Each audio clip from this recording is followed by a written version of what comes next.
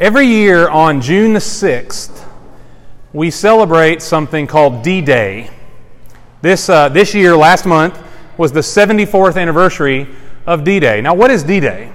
D-Day was the decisive turning point of World War II, and really one of the great turning points in all of world history, because it marked the decisive invasion of the Allied troops into Europe for the overthrow of what were called the Axis powers, or the axis of evil, primarily led by Nazi Germany. Over 156,000 troops stormed the beaches of Normandy in France on that day, and our victory that day signaled the end of Hitler's conquest. Now, that wasn't actually the end of the war.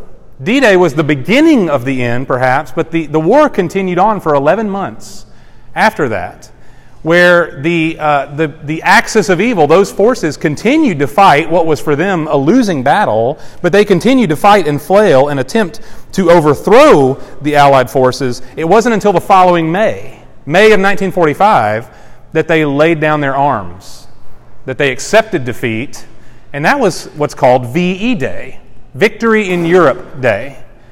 11 months after D-Day, and on VE Day, there was celebrating in the streets all over the world, from the streets of Moscow to the streets of Los Angeles. Victory. The war was over. Now I think there's a helpful picture in that story, a picture of the Christian life. And you may have actually heard this analogy made before, D-Day to V-Day or VE Day. All throughout the book of 1 Peter. We are finishing up 1 Peter today. We've been going through it since about mid-February. But all throughout this wonderful letter, Peter has brought this truth to bear, has brought it to the surface for us over and over again. That on one hand, to be a Christian is to have an unimaginable life full of blessing. That we just can't get over the fullness of all that Jesus Christ has done for us, Peter says. That He died for us on the cross and was raised again in victory. And therefore the decisive victory has been won. Jesus has become the victor over all sin and all death for all eternity, and by faith in Him, we have complete forgiveness of our sins. Isn't that good news?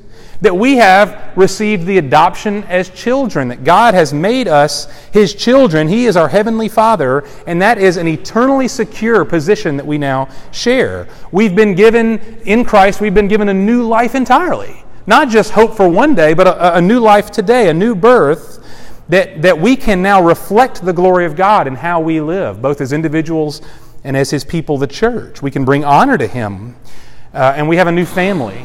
Peter says our new family, our new household, is the church, not related by blood, but related by the common bond of faith. And we have a deeper and deeper love for one another. We are a unique community out of all the communities and societies of the earth. The church is unique. We are the light of the world. That's all good news. But the truth remains that we live in a darkened world. I mean, right here and now, we live in a world full of suffering and hardship, and the Bible doesn't tiptoe around that. We might think that the Bible would just kind of be hands-off concerning that reality, but it's not. Peter mentions it on every single page of this letter. He calls it a fiery ordeal. We saw that last week. 2 weeks ago. A fiery ordeal, he says, is this life and the suffering that comes to us. The Apostle Paul said that we've been given the gift of faith. We have been called to trust in Jesus. But in the same way, we've also been called to suffer for Jesus. That the Christian life is not a life full of rainbows and candy and flowers all the time. It's a life of great difficulty because it means following Christ, and He Himself suffered. And so the decisive victory has already taken place, right? Jesus has accomplished your salvation entirely. It is finished. And the future promise of glory is assured for us, and we can be confident in it. That's why Peter says we fix our hope. Back in chapter 1, he says, fix your hope completely on the grace that is to be brought to you at the revelation of Jesus Christ. Our future is secure, and it's wonderful. The victory is secure, our future is secure, and yet we live in this land between. Like the time between D-Day and VE Day, where the war was essentially won but not complete yet. There was fighting still left to be done. We live in this in-between place that frankly can be difficult and downright miserable. So how do we make sense of it? Not just that it exists, not just that it is, but how do we make sense of how we're called to live in the midst of it? If the victory's been won on my behalf, if the ultimate victory is securely promised for us, how do we live in the in-between land? And that's what Peter wants to close his letter with. He wants to encourage us today, and I think today will be a great encouragement to us. How are we supposed to live in the in-between place? Peter says, you live in such a way that you trust God with everything. And that maybe sounds almost like church cliche, but ultimately that's what Peter's going to call us to. And I think if we internalize the truth that we see today in the Scripture, it can change everything in our lives. Everything. Change how we view the world, change how we operate within it. So look with me at verse 6. If you were here last week, it doesn't matter if you weren't, but last week we looked at chapter 5, verse 5, which was our call to clothe ourselves in humility toward one another, that we as the church are meant to live humbly as servants toward one another, and in that way we become a counterculture within the culture. We will look different, we act different because we are humble people toward one another. Well, Peter carries on that motif right here in verse 6. That same theme carries over. He says, not just in how we treat each other, but look at verse 6, therefore, humble yourselves under the mighty hand of God, that He may exalt you at the proper time, casting all your anxiety on Him, because He cares for you. What does it mean to humble yourself under the mighty hand of God? There is an unspoken parallel, I think, in this Scripture, that when Peter makes reference to the mighty hand of God, that he is hearkening back to something in the Old Testament, a very familiar and famous story of how the people of Israel were rescued by God's mighty hand from slavery. You may know this story. Even if you've never opened a Bible, you've probably heard this story before. It's about the people of Israel who were slaves in Egypt, and God, through many miracles, through His mighty hand, He rescued His people out of their slavery and promised them a land, promised them a place of their own. The Scripture says that was flowing with milk and honey, a place of unimaginable blessing, a promised land. And yet for them, there was an in-between, wasn't there? It took them 40 years to get there. There was an in-between, a land between that is called the wilderness, and much of what you see in Exodus, Leviticus, Numbers, and Deuteronomy is all about their traveling in the land between. The problem was not with God, and the Scripture is clear on this. If you read back through that story, the problem was with Israel. It didn't have to take 40 years. It wasn't meant to take 40 years for them, but it did because they lacked faith and trust in God. God referred to them on multiple occasions as a stiff-necked people, a people who simply wouldn't trust Him and follow Him. And as they traveled along, it tells us of Israel that they became increasingly indignant toward God, angry with Him, angry with Moses, their leader. They did not humble themselves under the mighty hand of God. And in the end, those who were defiant, they didn't enter into the promised land. God swore to them that they would not enter His rest. They would not enter into the land of promise. Their descendants after them did, but those who rejected God did not. They did not experience the blessing that He had promised them if they would simply walk humbly with Him. Now, Peter's point, I think, is this. I don't want to get us off track. Think about the parallel here. That we have, you and I, if we are Christians, by faith in Jesus Christ, we have been set free from slavery. Not tangible slavery like the Israelites, but a slavery to sin, a slavery to death. We've been set free from that. And we are promised a future glory. There's a promised land. There's a rest that awaits us, those who have faith in Jesus. And yet we are called right now to a land between. That's what this life is. This life until glory is the land between. And the land between, Peter says, is meant to be a life of humility under the hand of God, a life of submission, a life of trust, a life of gratitude, of devotion. That's what humility means here. It's not just that we acknowledge in word that God's big and I'm small. That by itself is not really humility. It's how we live it out. It's how we walk. That we humble ourselves under the mighty hand of God. Or in other words, I'm not going to pridefully try to elbow God out of the picture, out of my life, because I think I know better than Him. That's what Israel did. No, we humble ourselves by walking faithfully with God, even in the in-between, through the difficulties and the hardships of life. We trust Him. And we trust Him not blindly, we trust Him with a promise. Do you see the end of verse 6? That we humble ourselves under the mighty hand of God, that He may exalt you at the proper time. That He may exalt you at the proper time. The people of Israel were just convinced that God had forgotten about them, that He didn't care, that He wasn't interested in what was best for them, and they completely missed the faithfulness of His promise. They missed the fact that He was always present with them, that the Scripture says that He was a pillar of cloud by day to shield them from the sun. He was a pillar of fire by night to light the way in the darkness. That God was always with them. Their shoes never ran out. They had manna to eat every day that they did not earn or cultivate. It was just there for them, and yet they didn't understand that God was with them in such a powerful way. And Peter right here makes a reference to Psalm 55 when he says, "Cast your burden upon the Lord, and He will sustain you. He will exalt you." I skipped ahead. He will exalt you at the proper time. Sometimes I think that God loves me maybe just because He has to. That God is kind to me because, like I found some sort of loophole. I trusted in Jesus, and now God just kind of has to let me in. I know I'm not really worthy. He knows I'm not worthy, but that's the deal, I've got baptized, and so I'm going to heaven. And it's as if I'm going to get into heaven, but I'm going to have to go through the doggy door.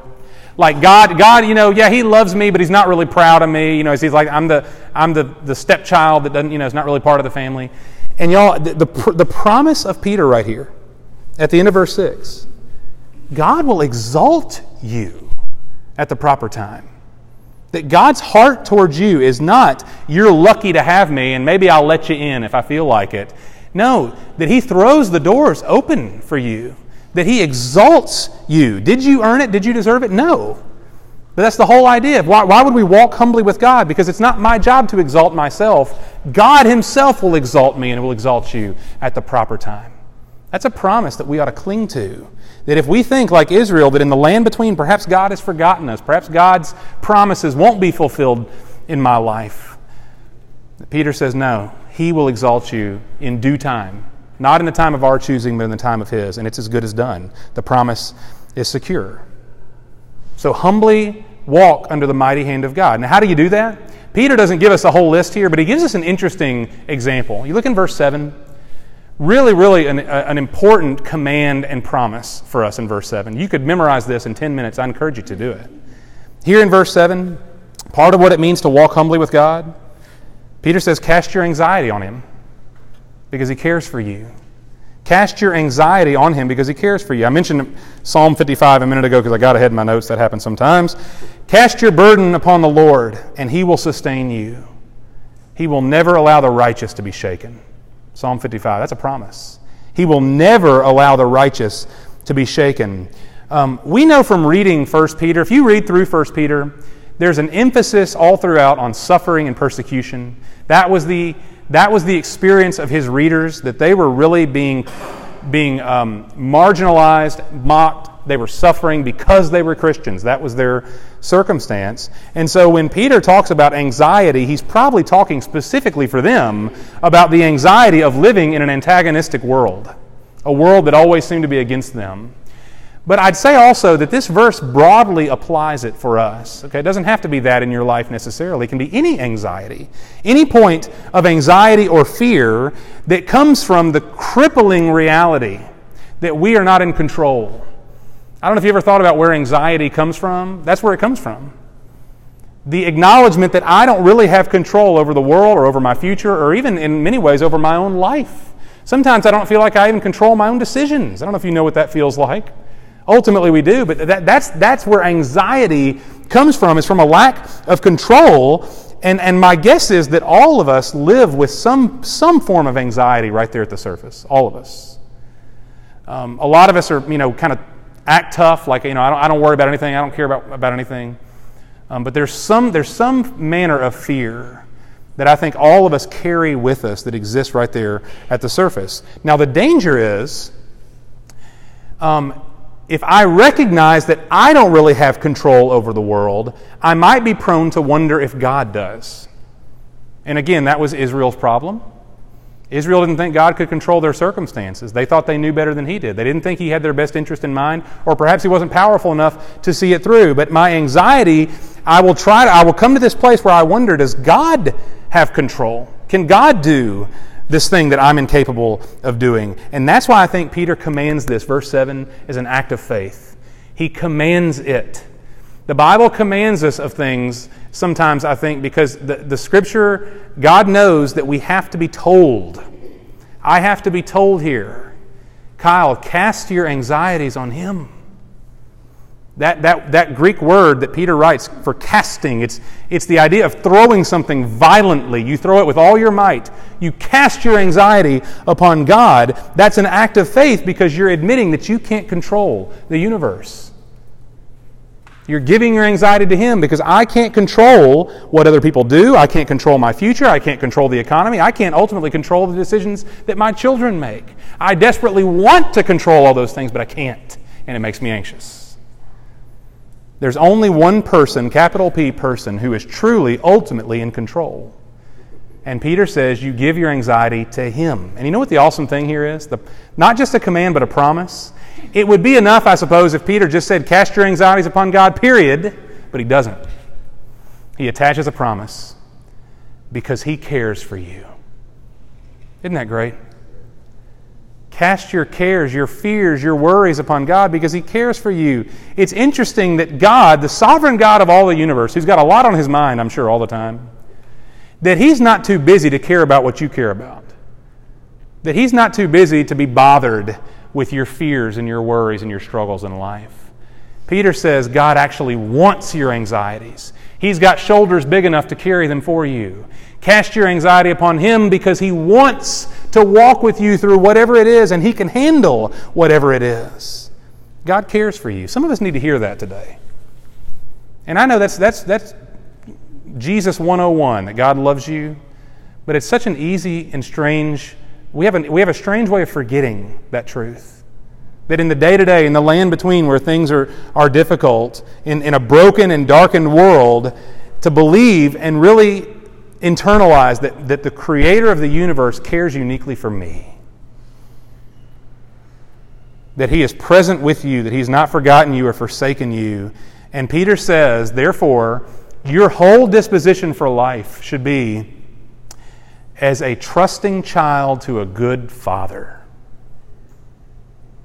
Knowing that God did not set the world in motion and then take a vacation from us, but that He's intimately connected, that He's intimately always desiring closeness with you. He wants your anxieties. And like a trusting child, we love God enough to trust Him with even the things that drive us into fear.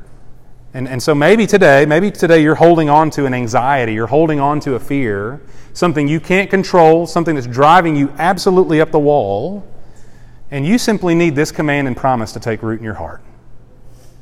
That not only does God desire your anxiety, but He has the capacity to take it.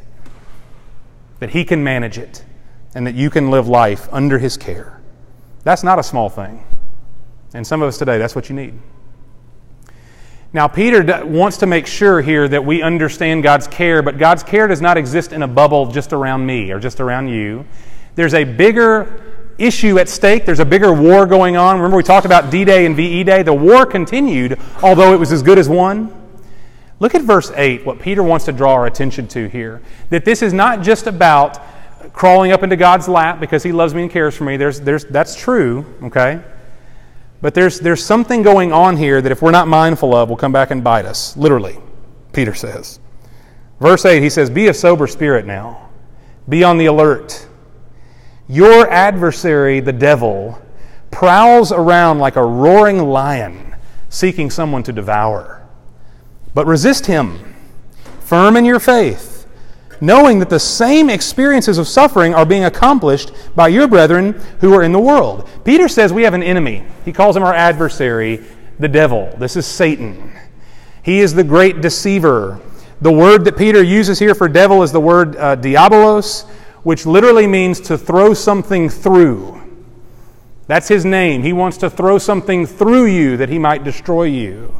And he is on the prowl, Peter says. He is hunting and roaring as if a lion who is seeking his prey, someone to devour. Now that is a scary image. But Peter doesn't give it to us in order to scare us. He's not trying to frighten us here. He's trying to sober us. That was his command at the beginning. Be sober. Be on the alert. Recognize reality.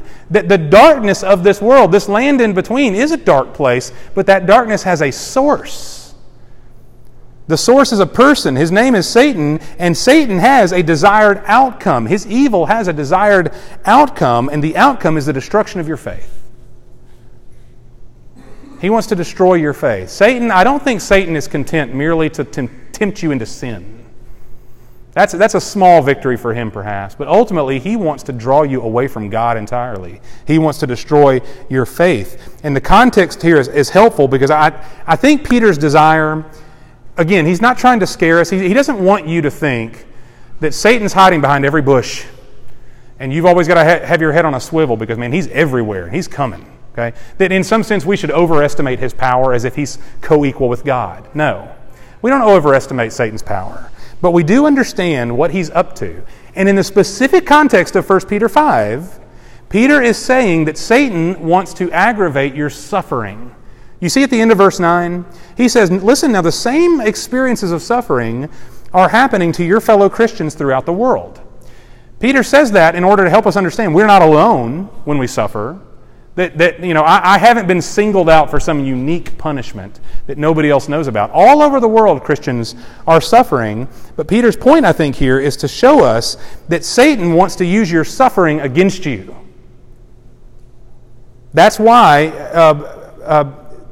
God, think about what Peter's already said about God. God's desire is to exalt you through your suffering. Satan's desire is to devour you through it. God's desire is to comfort you in your anxieties. Satan's desire is to aggravate your anxieties and convince you that they are bigger than God. And Satan makes no secret about it. You notice how Peter describes him? He says he prowls around like a roaring lion. Why didn't Satan use the image from Genesis of a slithering snake? That might have made more sense that, Satan's like a serpent. He's deceptive. He's sneaky, right? And that's true. But Peter uses an altogether different image. He says that he is a roaring lion. Big, brash, loud, scary.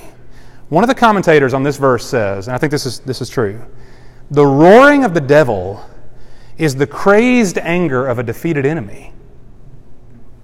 Why is Peter paint the devil as making this big show? He's not trying to hide anything. He's roaring. It's because he's already been defeated. The death blow has already taken place. Jesus has risen from the grave.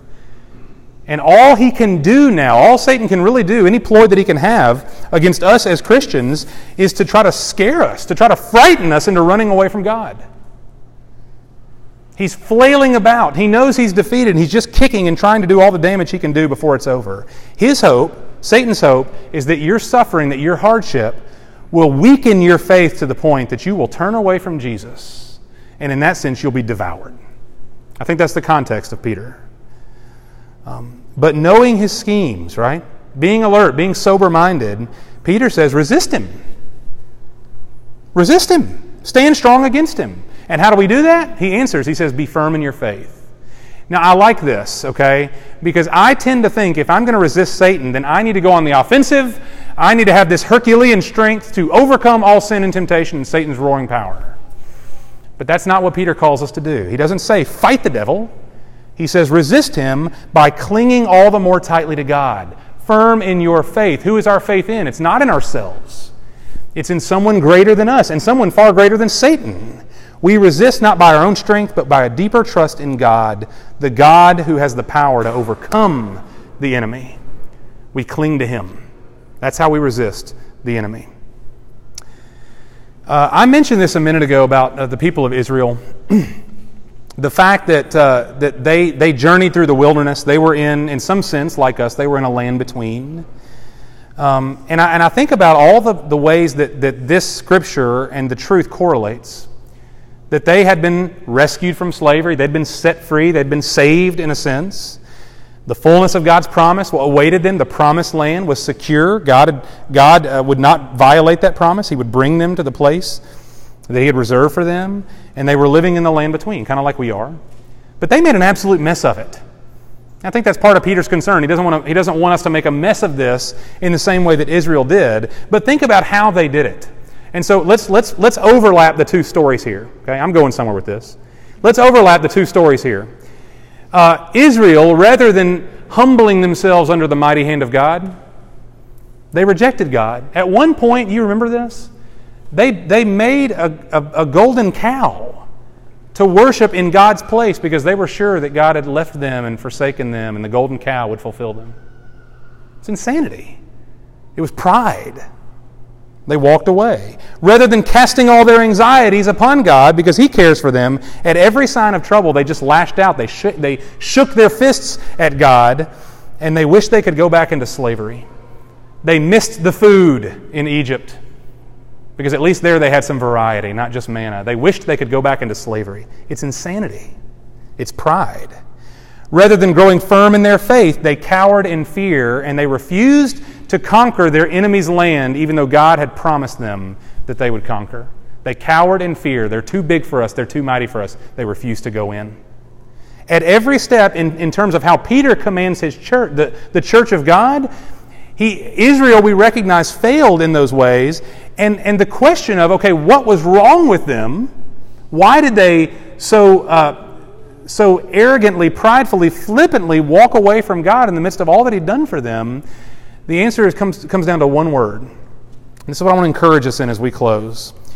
The book of Hebrews, in Hebrews chapter 3, you don't need to turn there, but in Hebrews 3, one word describes Israel as to why they failed in the wilderness, that they did not enter into God's promises because of unbelief. That's the key word. Hebrews 3 says unbelief. And in fact, in Hebrews 4, it says, we have had good news preached to us, just as they did also, just as Israel did also. But the word they heard did not profit them because it was not united by faith in those who heard. Israel had all the good grace of God upon them and all His promises before them, and yet they didn't have faith in God, and therefore they did not experience the fullness. They didn't experience the life that He had given them.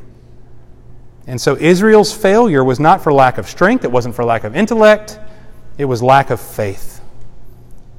The difficulty of the wilderness, the land between for them, it revealed unbelief, and therefore they crumbled in the face of it. And see, that's the warning of the book of Hebrews. It says, don't follow the same pattern they did. See to it that none of you has an evil, unbelieving heart that falls away from the living God. Don't be like them. It's not just that they were knuckleheads and we say, man, why would you do that? Okay? They didn't believe God, and therefore at every turn they fell apart and didn't experience life in His name. And I think that's what Peter's telling us too. That you notice in his parting words to us, Peter is saying that we are a people who have victory in Christ. It's already been given to us.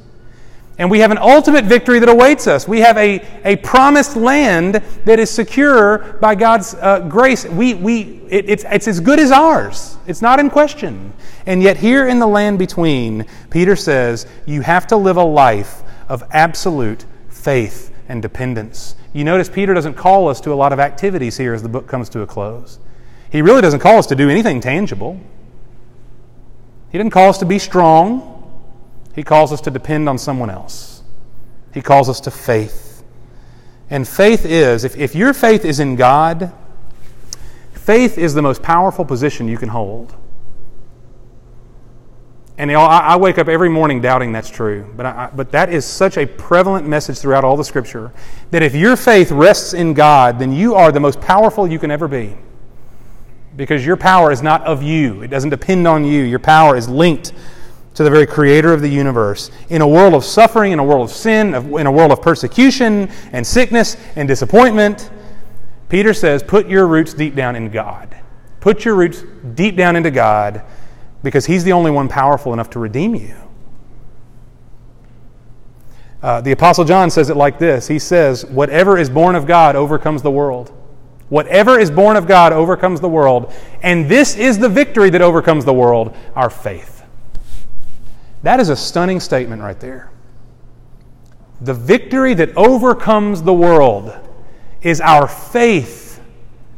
And faith is, by definition, not something that you do. It's something that you trust, someone that you trust. Faith in Jesus Christ. Faith overcomes all things because faith is in the one who overcomes all things. And see, that's the promise that Peter leaves us with.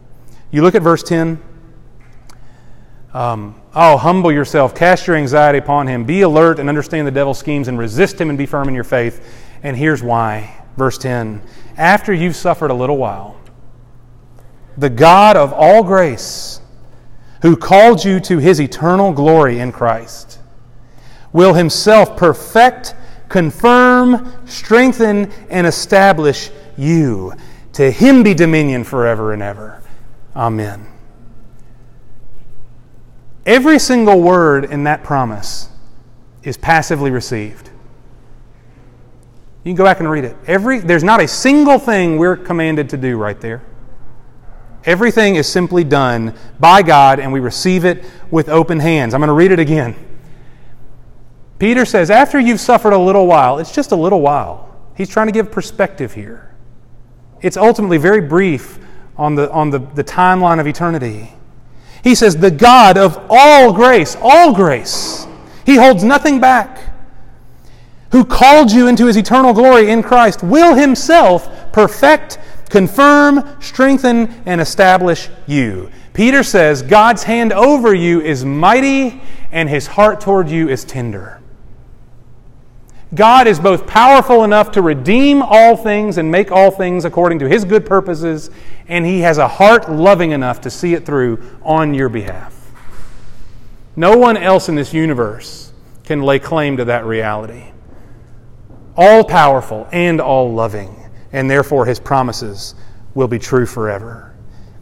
The in-between suffering is temporary. God's glory is eternal. Peter says, root yourselves in it. This is the promise and the hope that gets us through, that navigates us through the land between.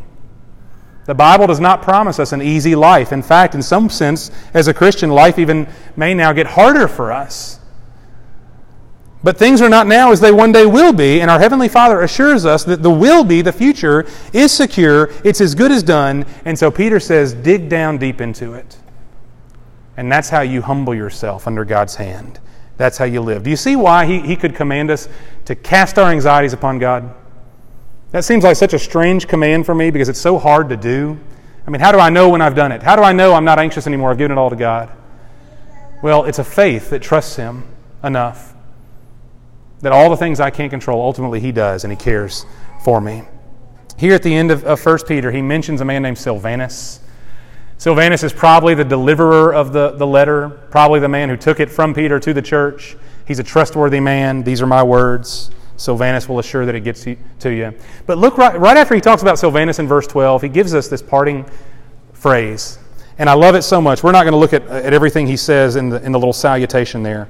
But in the second half of verse 12, he says, I've written to you briefly, exhorting and testifying that this is the true grace of God, so stand firm in it. He says, I've given you 5 chapters here, 5 wonderful chapters. We've been walking through them for a couple of months now, on what Peter calls the true grace of God. This is true, and this is all you need, basically. That in some sense, I wouldn't wish this on us, but in some sense, if all you had was 1 Peter on a desert island somewhere, you'd have enough. This is the true grace of God. And nowhere, if you've ever read 1 Peter, I encourage you to go back and read it again. It'll take you half an hour. Nowhere in this letter does Peter call us simply to be good religious people, as if it's all up to us to earn our way to God. It's never in there. Nowhere in this letter does he say that you can be happy if you'll just seek happiness and keep Jesus around. Make Jesus a manageable part of your life and then see about your own ambitions. That's not in there either. What Peter says is this is the true grace of God. It's a grace that chose you without any earning on your part. It's a grace that has given you a new birth and a new hope. A grace that promises you all the riches of God that have been reserved in heaven for you. A grace that no suffering can destroy or even diminish. A grace that makes you spotless and holy in God's eyes forever. He will never look upon you as a rotten, worthless sinner. He sees you through the eyes of Jesus Christ. You are perfect in His eyes because of what Jesus has done for you. And therefore, it's a grace that changes your life. It's a grace that makes you a new person. That you and I now can live in such a way that we reflect the glory of God in our words and actions and behavior. And it's a grace that makes us ambassadors of Jesus. That we as the church can reflect His light as a city set on a hill to a darkened world. And what do you do with all that amazing grace, Peter says? Stand firm in it. Might be my favorite command of the whole book. Stand firm in it. Put all your weight on it. Stake your whole life on the grace of Jesus Christ. Or as Peter said back in chapter 1, fix your hope completely on the grace that is to be revealed to us at the revelation of Jesus. Y'all, if you and I, if we try to live life by our own strength, which is the natural way to live, I wake up every morning tempted in that direction. I'll do it today. I'll make it today. I'll even earn God's love today. I can do it. That if we try to live on our own strength, you need to understand this. Peter's been very clear on this. Your circumstances will win that battle. We will not win. Circumstances win. Suffering wins. Death wins. If life is according to our strength. I had you probably forgot about this, Bo. We had a conversation a couple of weeks ago in this room. He looked down at one of the cracks, one of the deep cracks in this concrete floor, and he said, nature always wins, doesn't it? It's true. I thought about it last night when I was thinking about the end of this message. Nature always wins. Suffering always wins. Circumstances win. If your life is nothing more than your own strength and competency. And so if we're just here to be good religious people, then we will fight and flail with all our might, and in the end we'll be devoured, Peter says. Satan is stronger than us. He's craftier than us. He eats good religious people for breakfast. Because that is not what we're called to be. We are called to be people who take our stand not upon our own strength, not upon our own hopes that things will turn out well in the end. We take a stand on the eternal grace of Jesus Christ, and therefore we will never be moved. He will not allow the righteous to be shaken because our feet are firmly planted on the grace of Jesus Christ, a strength strong enough to overcome the world and a heart tender enough to do it for you. God Himself, Peter says, will establish you forever by faith. I just want to ask us before we pray, do you have that kind of faith? A faith that you are standing firmly, not on your own strength, on your own plans and ambitions. You're not standing firmly on your bank account, or even on your friendships or family, anything that suffering could take away, that is a slippery place to stand. That is what Jesus called building your house on the sand, and when the storms of life come, great will be its fall. Only that which is built on the rock will last. And that's what Peter calls us to here at the end, the true grace of God, that we might stand firm in it. And I just want to encourage you in this, that God, for today, right here where we sit today, God desires, and we desire to have great faith, but God doesn't need great faith from you today. God does not need great faith from you. God simply wants faith. He's great, so we don't have to be. Our faith, even very weak and timid faith, even faith that says, I'm just racked with anxieties, I don't know what I'm going to do. Oh, but if we turn to Jesus Christ, we can begin to cast them upon Him because He cares for us. Fear concerning our own sin and temptation that we feel like, perhaps you feel like you're being devoured by the enemy in this moment. There is sin in your life that you don't know how you're ever going to overcome. And Scripture says, grow firm in faith. You can't do it, but God can, so cling to Him. And I just want to encourage you today that when Jesus Christ laid His hands out to be nailed to the cross, when His feet were nailed down, when He was lifted up, He says, all who look upon me will have life. All who look upon me, that if we take our eyes off of our circumstances, if I take my eyes off of myself, if I refuse now to do this thing by my own strength, and I simply look to the Savior who shed His blood for me, I'll have life in His name. That's what it means to have faith. He did that for you, that He might make you a child of God forever. That is true grace. And we can stand in it today. Can I pray for us? Father, we come to You this morning. We have absolutely nothing to give that You need. You have everything that we need. And Father, would you humble us in the best kind of way, that we might be humbled under your mighty hand, Lord, not because we are just worthless little ants under your creative power. No, Lord, that you call us to humility because it's your desire and your promise to exalt us, to make much of us, to glorify us for all eternity, because we have been made brothers and sisters of Jesus himself by faith. And so, Father, would you humble us in the best kind of way? Would you help us to see, Lord, that this life, as difficult as it is, does not get the last word, that our darkness, Lord, troubling as it may be, painful as it may be, Lord, that it is only for a little while, as Peter says, but that you, the God of all grace, who have called us to your eternal glory in Jesus Christ, you will perfect and confirm and strengthen and establish us forever. Father, I confess, and I pray in this moment we're able to confess that this all is easier said than done. I want to always, every moment, stand firm in this grace. But Lord, I'm prone to wander.